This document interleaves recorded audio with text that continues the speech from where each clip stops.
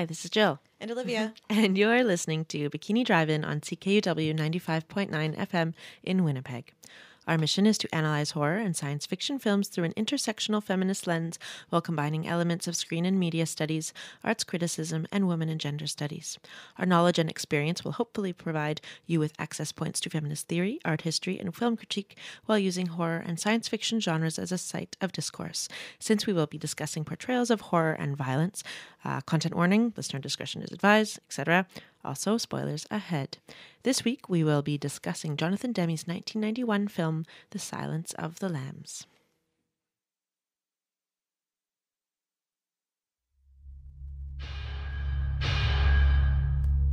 You spook easily, Starling? Not yet, sir. He's past the others. The last cell.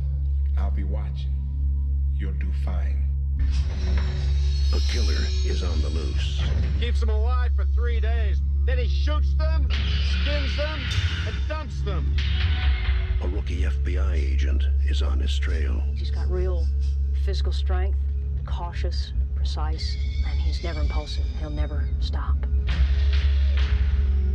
But in order to track him down, she'll have to match wits. I'll help you catch him, Clary. Believe me, you don't want Hannibal Lecter inside your head. With the darkest of all minds.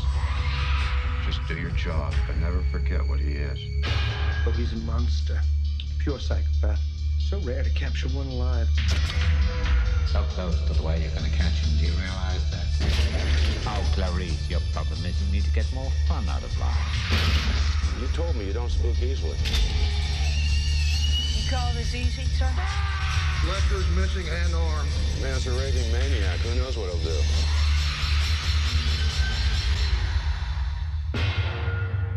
Thank you, Clarice. Thank you.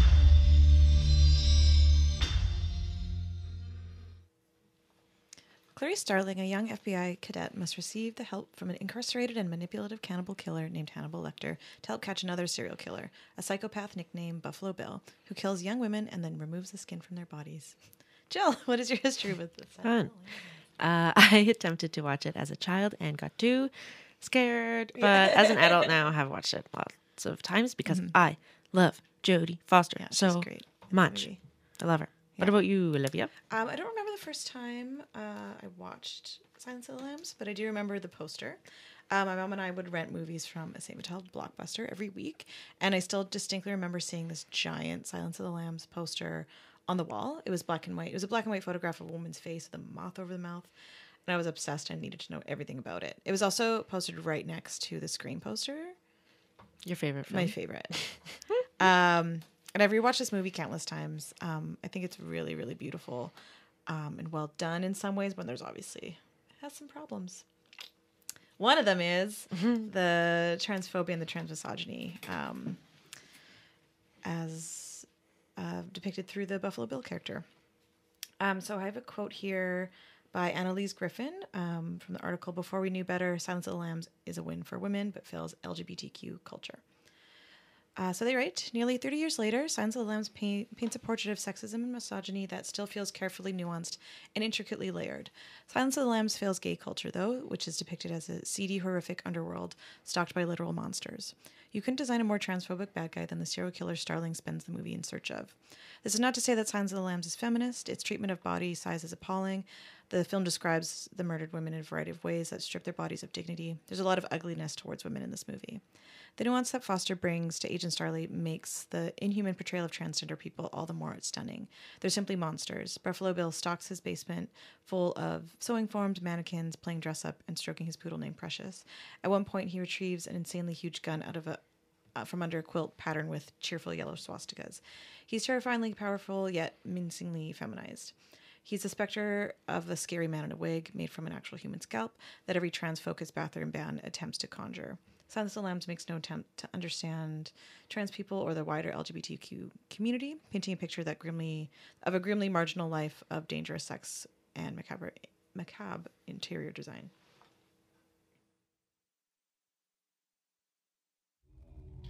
It rubs the lotion on its skin. It does this whenever it's told. Mister, my family will pay cash. Whatever ransom you're asking for, they'll pay it. It rubs the lotion on its skin or else it gets the hose again. Yes, you will, precious. You will get the hose. Okay.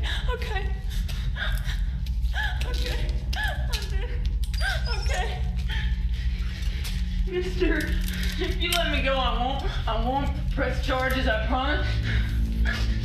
See, my mom is a real important woman. I guess you already know that. Now it places the lotion in the basket. Please. I want to go home, please. It places the lotion in the basket. I want to see my mommy. Please, no. I want to see my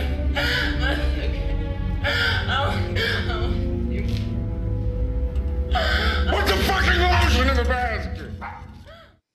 So both the author Thomas Harris and filmmaker Jonathan Demme have attempted to avoid accusations of the trans misogyny depicted in the film by saying that Buffalo Bill isn't really trans. And the explanations for why Bill isn't trans are, in fact, an accurate depiction of how medical gatekeepers try to keep trans women from transitioning based on incredibly sexist and homophobic criteria.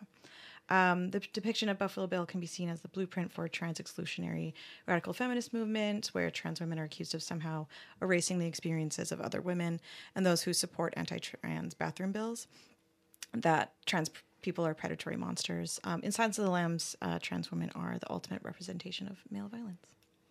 I concur in the fact that Buffalo Bill is a very problematized representation of trans bodies, trans experience.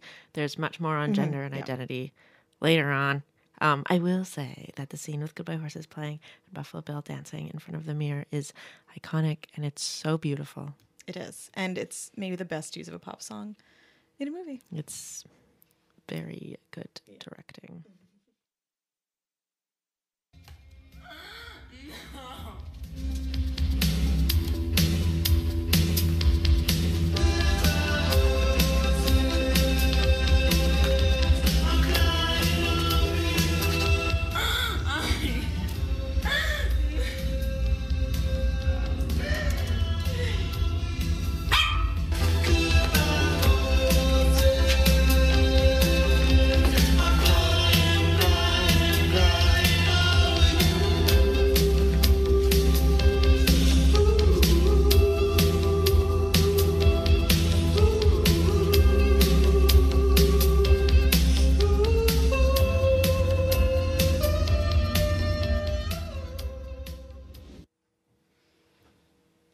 So while Buffalo Bill is kind of like such an underwritten character, I feel like Clarice Starling is it's like the complete opposite of that, where she's like this fully realized character. I have a quote here from the article, Why the Silence of the Lambs is a Feminist Fable by Nicholas Barber. The film keeps reiterating that as a young woman trying to get on with her job, Starling has to put up with advances of various kinds from the men around her. The smarmy Dr. Chilton, an entomologist she consults. Demme also includes a remarkable number of shots of Starling jogging or walking, purely to show the heads turning as she passes. More than anything else, Silence of the Lambs is a film about what it's like for women to be stared at by men. It's no accident that Buffalo Bill got started as a serial killer by spying on his female neighbor, or that his climactic showdown with Starling, he is watching her through night vision goggles. Amazingly, Demme fashioned both a heart-stopping thriller and a militant feminist commentary on sexual harassment and male gaze. I find like the shots of Starling very, very subtle and very interesting, just like how often she's looked at in the film. There are also a couple of shots of whenever it's either Dr. Chilton or Jack Crawford, they're framed in the center of the shot and they're looking directly in the camera, presumably looking at Clarice. Whereas like when it's flipped back and she's framed, she's slightly looking off, like not directly onto camera, but directly off. So you never get the sense that she's always just being looked at rather than she is the one looking. So yeah, you could argue that like this film is, kind of clueless in its representation and kind of like a transphobic mess. I believe that the portrayal and treatment of Clarice Starling is pretty incredible for 1991.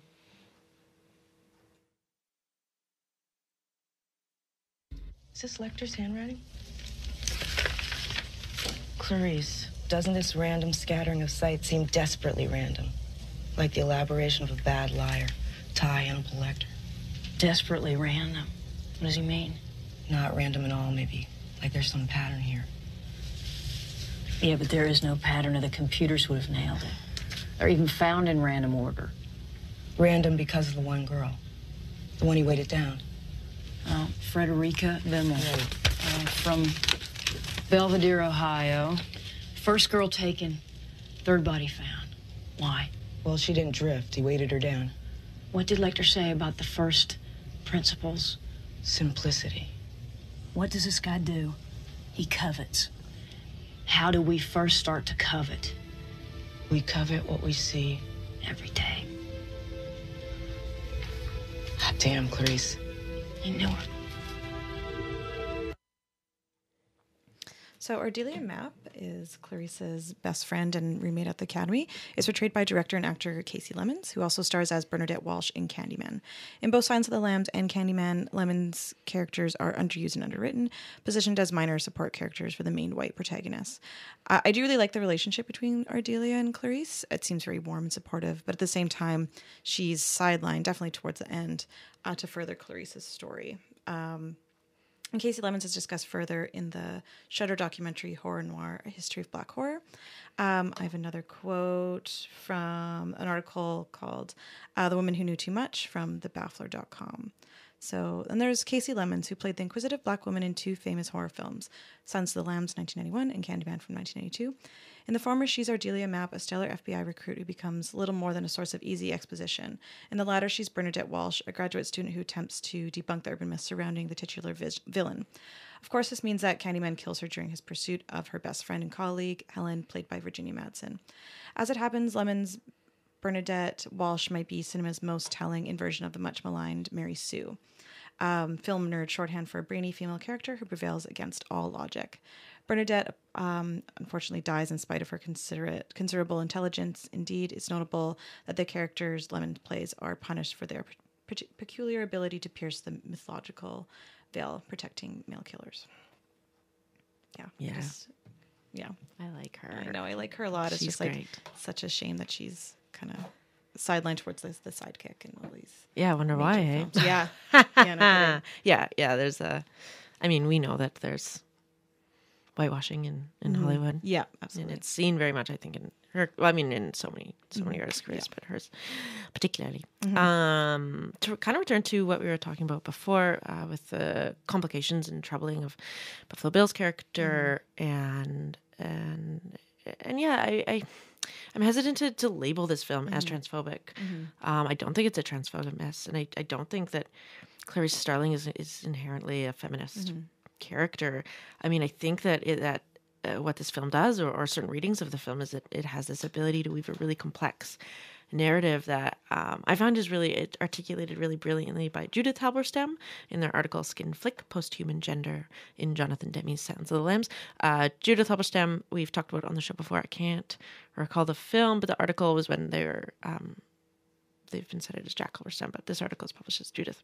So they discuss the film through the visual metaphor of skin, writing about the delicate boundaries between people, between criminal and detective, between man and woman, between murderers and victims, ruminating on how Buffalo Bill desires to be inside his victims through making a suit of their skin, and how Dr. Lecter needles into people's minds through manipulation and emotional baiting. Halberstam addresses the blurred stories which require other stories, and confuses and smudges how those things confuse and smudge human relationships.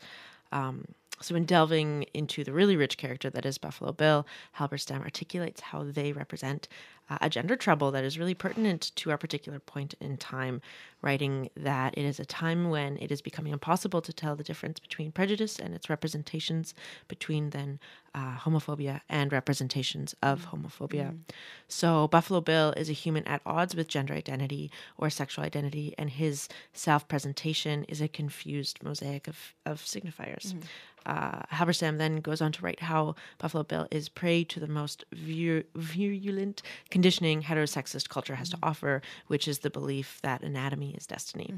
So yeah, it's a really, really fantastic character to pick apart. There's so much there. The article goes further into Buffalo Bill's pathological gender dysmorphia, and I highly recommend it for anyone wanting further thinking on this.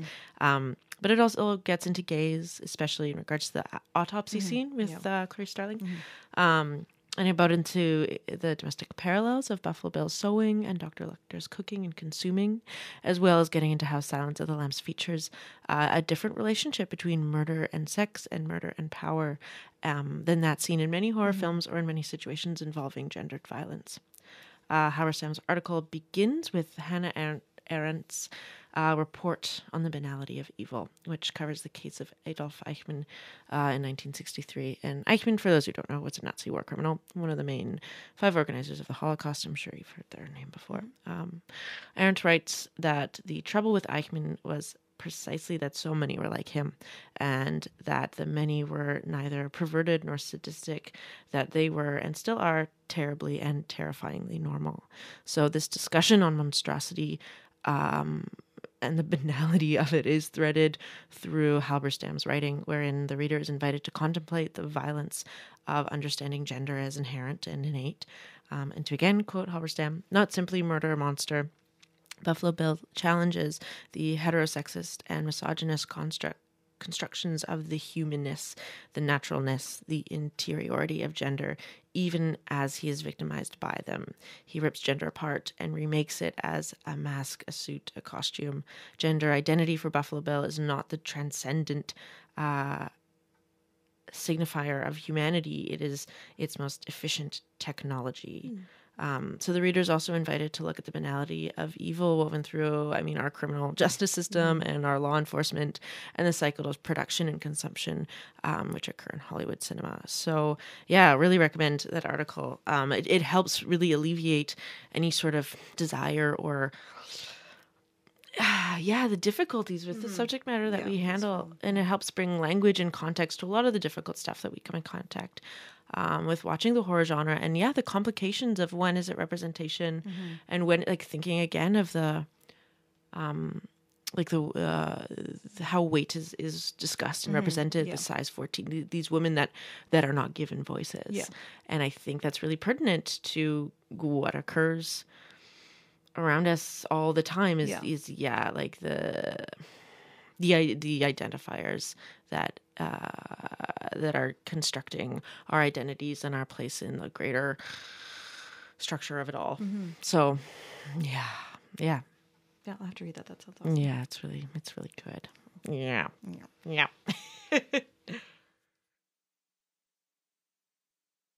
Quid pro quo. I tell you things, you tell me things. Not about this case, though. About yourself. Quid pro quo. Yes or no? Yes or no, Clarice? Poor little Catherine is waiting. Go, Doctor. What is your worst memory of childhood? Death of my father. Tell me about it and don't lie, or I'll know. He was a town marshal, and one night he surprised 2 burglars coming out of the back of a drugstore. They shot him. Was he killed outright? No, he was very strong. He lasted more than a month. My mother died when I was very young, so my father had become the whole world to me. And when he left me, I had nothing. I was 10 years old. You're very frank, Clarice. I think it would be quite something to know you in private life. Quid pro quo, Doctor. So tell me about Miss West Virginia. Was she a large girl? Yes. Big through the hips? Roomy? They all were. What else? She had an object deliberately inserted into her throat. Now, that hasn't been made public yet. We don't know what it means. Was it a butterfly? Yes, a moth. Just like the one we found in Benjamin Raspail's head an hour ago. Why does he place them there, Doctor? The significance of the moth is change. Caterpillar into chrysalis or pupa, and from thence into beauty. Our belly wants to change too. Hey, so that's our show for this week. Thank you so much for listening. You can tune into Bikini Drive-In every Sunday at 4:30 on CKOW 95.9 FM in Winnipeg. Thank you, Jill. Thanks so much. Thanks so much, Ola, for having me. You can, if you want to continue the conversation on Silence of the Lambs, or if you have any suggestions or questions, you can email us at bikinidrivein@gmail.com or message us over Facebook, which is just Bikini Drive-In. Yeah, we'd love to hear from you. Yeah. Or, any questions you'd like us to answer. We love answering your questions. Yeah. Okay, thanks. Thank you. Bye. Bye.